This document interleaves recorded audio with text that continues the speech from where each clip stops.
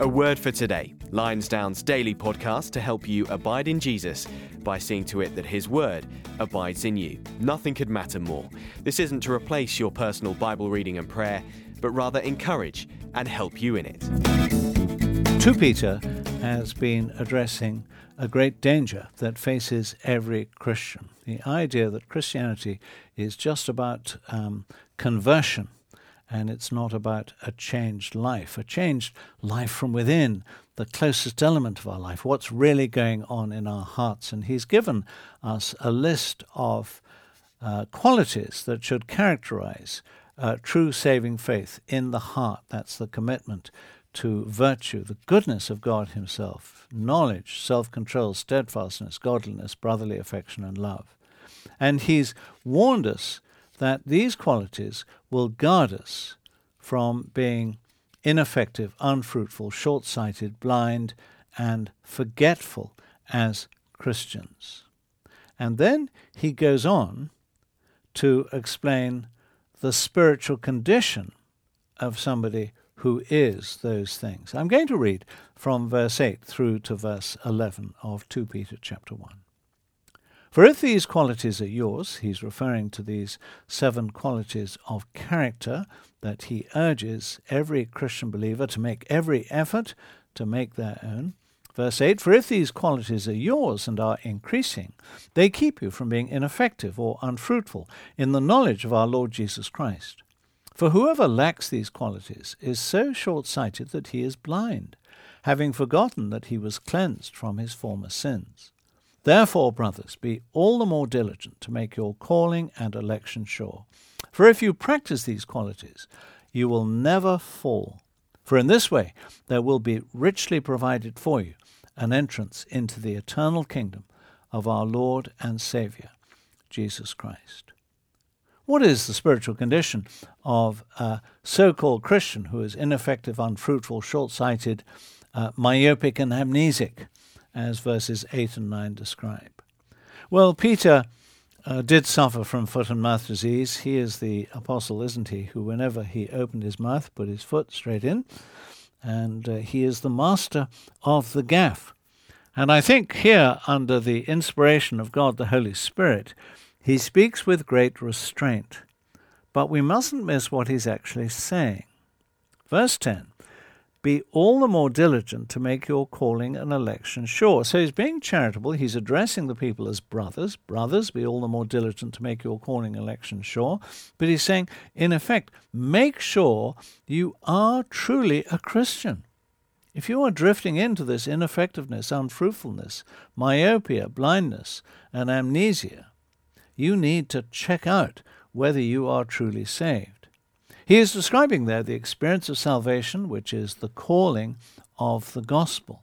You see, that's what marks out the person who is elect, who is chosen by God from before the creation of the world. When they hear the gospel, may not immediately, but the time will come when their hearts melt. God gives them a heart to receive that truth. And what will give them assurance in that situation is living out that faith, having a real faith that is evidenced in Christian character. And then they will know that they are truly elect. They have truly been called by the gospel. But you see the alternative that he presents at the end of verse 10. You will never fall. Now that word for fall is a word describing condemnation at the last judgment. He's saying, in effect, it's possible for those who think of themselves as Christians to discover at the last judgment of Jesus Christ that they're not Christians at all. They were never saved in the first place. They never truly proved their faith to be real. But he goes on to say, for in this way there will be richly provided for you an entrance into the eternal kingdom of our Lord and Saviour Jesus Christ. He's saying this is how to show that you are saved and really to have that glorious future in the eternal kingdom of our Lord and Saviour Jesus Christ.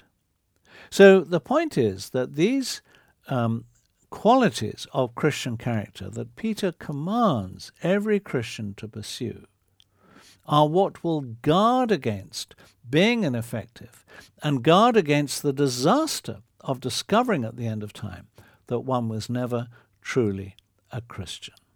That is what Peter is addressing. And that is why it's such an important subject. Christian character is not an optional extra for keen Christians. Christian character is the sign that one really is a Christian. And without it, there should be doubt that one is a Christian. If there is no Christian character, then there is reasonable doubt that a person is a Christian. Because a saving faith is a faith that is lived in the life. Now, of course, it will be lived imperfectly. Of course, it will be lived with failure and backsliding. But there will be underneath it all that sense that I've got to live this, and I should be living this, and I want to live this.